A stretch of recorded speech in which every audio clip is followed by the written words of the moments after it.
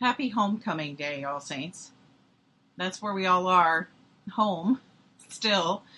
I'd really rather be with you all, but this is a special time.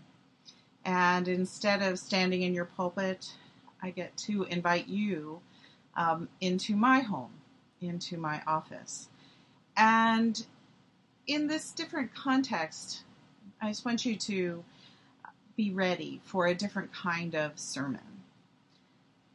There's no preaching gown, there's no stole. I'm just here at my desk, and I want to share with you a story about a really difficult passage on this summer Sunday. One that has so much to do with the ancient world, the world of Jesus, and one that has an incredible amount to do with our world, the world we inhabit right now. And so I want to begin telling you this story, not by reading you something from the text that was already read today, but just by sharing with you a longtime favorite verse of mine from a different part of the New Testament. This might, in some ways, be considered my own life verse. Some of you might have grown up in traditions where you have life verses. It's Galatians 3:28. There is neither Jew nor Greek. There is neither slave nor free. There is neither male nor female. For you are all one in Christ Jesus. By the time we finish today's story, I think it'll be clear why I wanted to share that verse with you. And now to the difficult passage. Indeed, this is a Sunday where a lot of my friends who are clergy don't even like to preach, because there's two really difficult parts of a long text. The first part of the reading for today was a discussion between Jesus and his disciples about a topic that seems so strange to us: defilement. What defiles a person? And at the end of this theological argument, Jesus basically says, hey, it's not what you put into your body that defiles you, it is what comes out. And it's after this theological conversation on defilement that Jesus and his friends find themselves on a journey. And they are in the northern part of Israel, in an area where Jews often don't go, a border land between Israel and the next region. And so it's in this region of Tyre and Sidon that this next half of the text takes place. And this is the part that's even harder to preach about or share about than defilement. It's the time Jesus was really mean to a woman and calls her a dog. I know people who literally will do anything to avoid preaching on this text, because how in the world do we explain this? Jesus, who's so loving and so welcoming, and yet here we have this text where Jesus is rude to this woman who approaches him and asks him for a favor. Well, in order to understand what's happening in the dog passage, it's really important to return for just a moment to this part about defilement, the part that seems so distant from us, the part that we think, why does the lectionary even include that as an option in this reading? Well, the word defilement is a fairly simple word, actually. It just means clean and unclean. Christians, we tend to think that our faith is not about this. As a matter of fact, that Christianity puts to rest this idea of clean and unclean. And so we tend to think of it as unimportant. But it was very important in the ancient world, and it was really about dividing the world into binaries, into sort of categories. Eat this food, don't eat this food. Associate with these people, don't associate with these people. Go to this place of worship, don't go to this place of worship. And in the time of Jesus and the ancient world more generally, these kinds of categories existed. People believed at the behest of the gods. And that is, the gods actually put some things into categories that were clean and put other things into categories that were unclean. And so defilement is really a way of talking about these sorts of binaries, what you're supposed to do and what you're not supposed to do, who you're supposed to hang out with and who you're not supposed to hang out with. And it's more than just what people decide, but instead it really is a divine prerogative. Now, you may have heard at some point in time that around the time of Jesus, a prayer developed in some parts of Jewish community, and it's a prayer of 3 blessings. And Jewish men were directed to pray, and this is the prayer. Pray this prayer daily. Blessed art thou who didst not make me a Gentile. Blessed art thou who did not make me a woman. Blessed art thou who did not make me among the uneducated. And in effect, this is a prayer about defilement, is that a Jewish man would get up and he would pray that he was grateful that he had not been put into the category of that which is unclean. And unclean things, Gentiles, women, and this strange word, uneducated.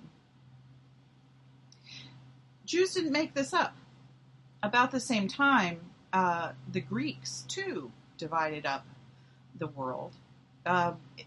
Even earlier than this Jewish prayer exists, we have record of the philosopher Thales about the year 600 writing out 3 gratitudes. And his 3 gratitudes were that he was grateful to have been born human and not a brute, that he was grateful to have been born a man and not a woman, that he was grateful to have been born a Greek and not a barbarian.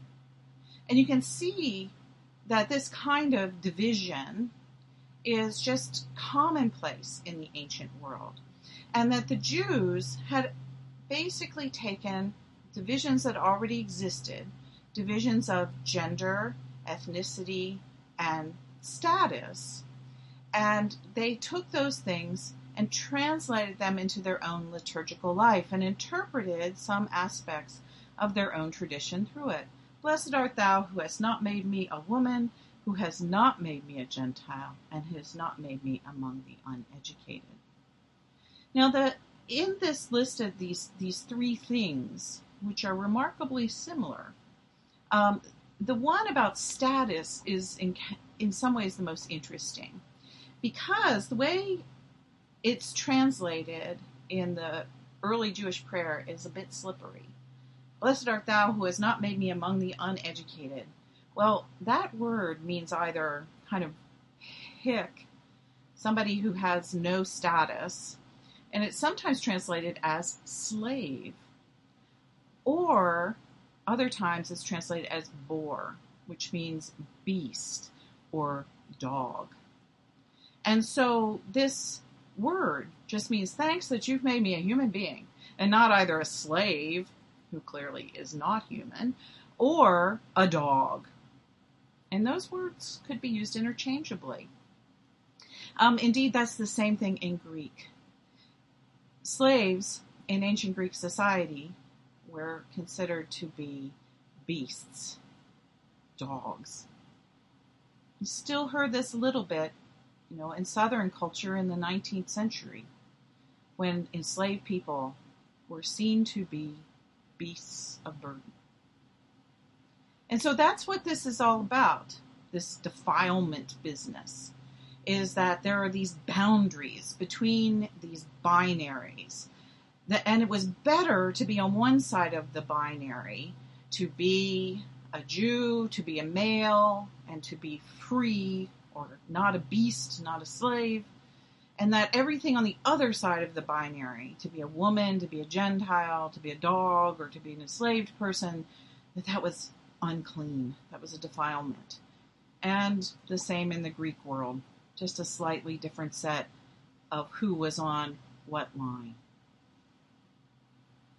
Now, with this in mind, it begins to make sense of this story about the woman and Tyre and Sidon. And so just listen to this again. Jesus left that place where they had this theological argument about defilement and went away to the district of Tyre and Sidon. Just then, a Canaanite woman from that region came out and started shouting, "Have mercy on me, Lord, Son of David. My daughter is tormented by a demon." But he did not answer her at all. Jesus ignored her. And his disciples came and urged him, saying, "Send her away, for she keeps shouting at us." He answered, "I was sent only to the lost sheep of the house of Israel." He's answering the disciples. And so he's telling them, in effect, what they expect to hear. I was only sent to you all. So let's not worry about her. But she came and knelt before him, saying, "Lord, help me." He answered, "It is not fair to take the children's food and throw it to the dogs," clearly implying that the woman is a dog.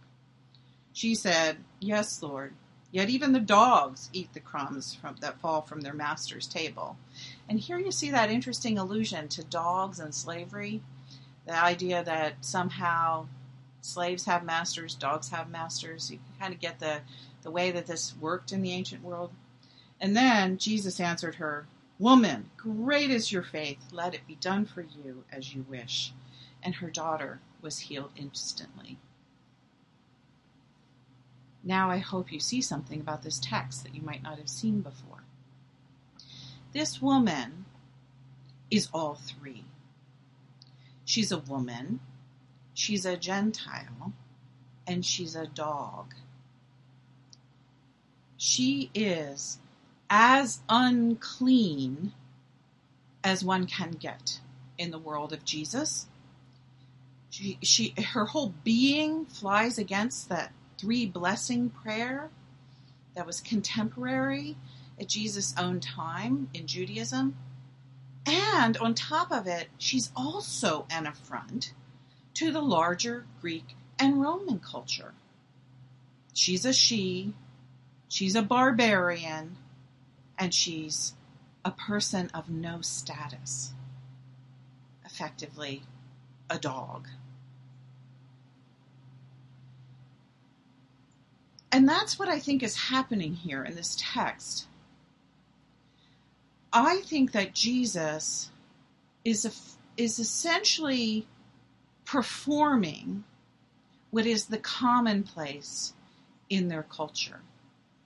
Is that Jesus is taking on those binaries, and he's treating this woman, the triple unclean woman, in the way that would be expected, but even in effect more rudely. And by doing that, he's showing the disciples how horrible this is, to categorize a human being as triply unclean. And that's what happens next. The most shocking thing that Jesus does is not really to show how unclean she is. The disciples would know that, but they might have been a bit surprised to see it from Jesus, since he's already broken so many rules. But yet Jesus then heals her daughter.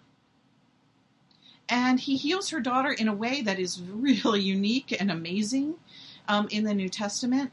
That daughter doesn't even have to show up and touch him. He doesn't speak to that daughter directly. He's not in the same room with that daughter. But instead, he heals her essentially remotely. He heals her, in effect, over Zoom. And he praises the faith of this triply unclean woman.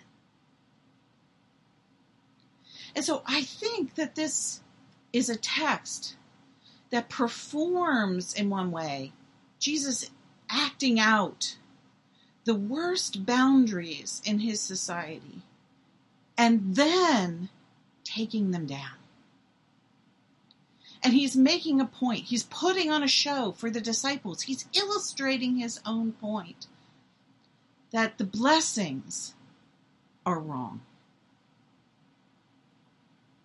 That putting people into categories of clean and unclean, that those who are defiled and those who are acceptable, that's wicked. And that, of course, brings us back to my favorite verse. For there are no longer Jew nor Greek, there is no longer male nor female, there is no longer slave nor free.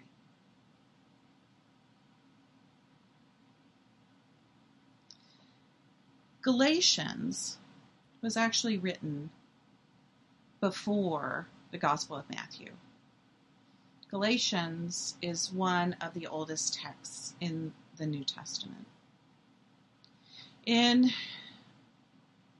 a recent book, Stephen Patterson, a New Testament scholar in Oregon, made a remarkable case. He argues that text, Galatians 3:28, there is no longer Jew nor Greek, slave nor free, male or female, for you are all one. He argues that text is actually the first and most ancient creed of Christianity. That Paul didn't write those words, that Paul was borrowing them from a liturgy. And the liturgy in which they would have been used, as Patterson reconstructs early Christian history, is that they would have been used at baptism. And so when you were brought into the Christian community, the first creed, one that Patterson argues has been long forgotten by the church, but nevertheless Patterson insists is historically the truth of the matter. The first creed that would have been said over you was not Jesus is Lord, or that God exists as three in one, or that Jesus is human and divine. All of that stuff comes later. The first creed was, for you are all children of God in the Spirit.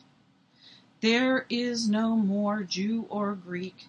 There is no longer slave nor free.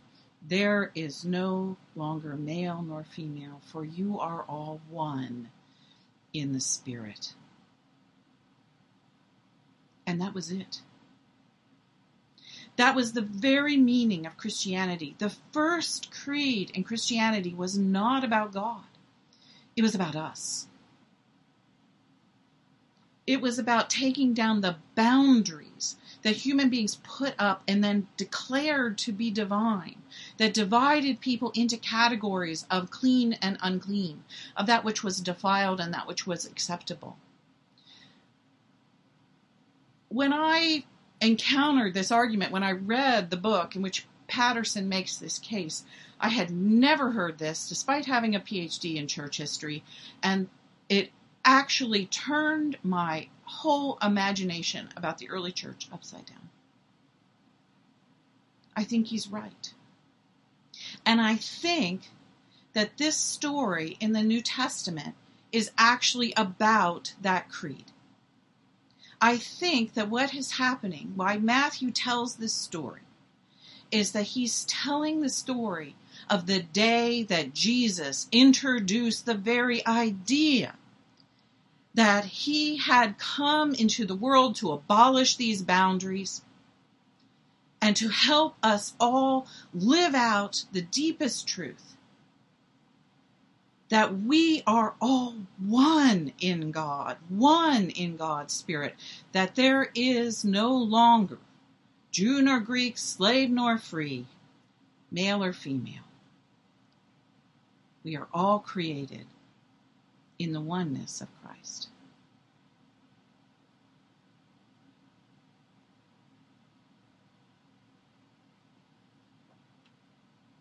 And that has everything to do with the world in which Jesus lived, a world where some Jews, did what some Christians do today, and that is we take cultural norms about what's acceptable and what's not acceptable, the people we like and the people we don't like, and we turn those into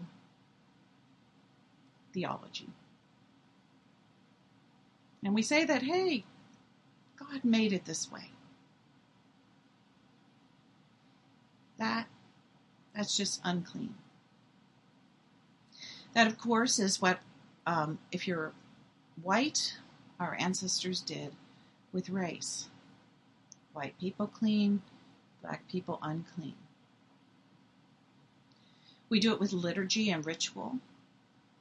Oh, thank God you've made me an Episcopalian and not a Southern Baptist. And we do it with things that we're supposed to do and not supposed to do.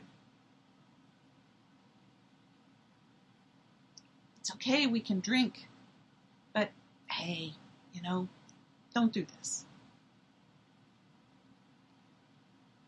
And so the human drama goes on, putting up walls, dividing things into clean and unclean, treating people like dogs who live on the other side of the boundary. And yet that's not what Jesus enacted. Jesus went into a situation and he pointed out by his own actions how horrible it is when we do that to other people.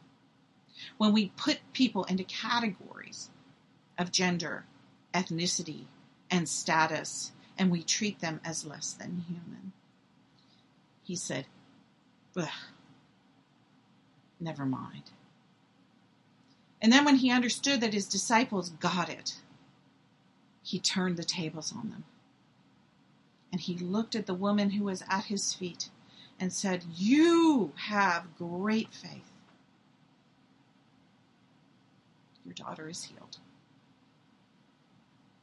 And the disciples must have been so shocked, because all of the boundaries came down. And so I think that's what this text is. I think it's a performance of the first creed, the forgotten creed, the one that was said over the baptism of our very first ancestors. Welcome to a whole new world. Welcome to the dream of God, where we are all one in the Spirit, not divided up into Jew and Greek, not divided up into slave and free, not divided up into male and female. One in the Spirit. Welcome home.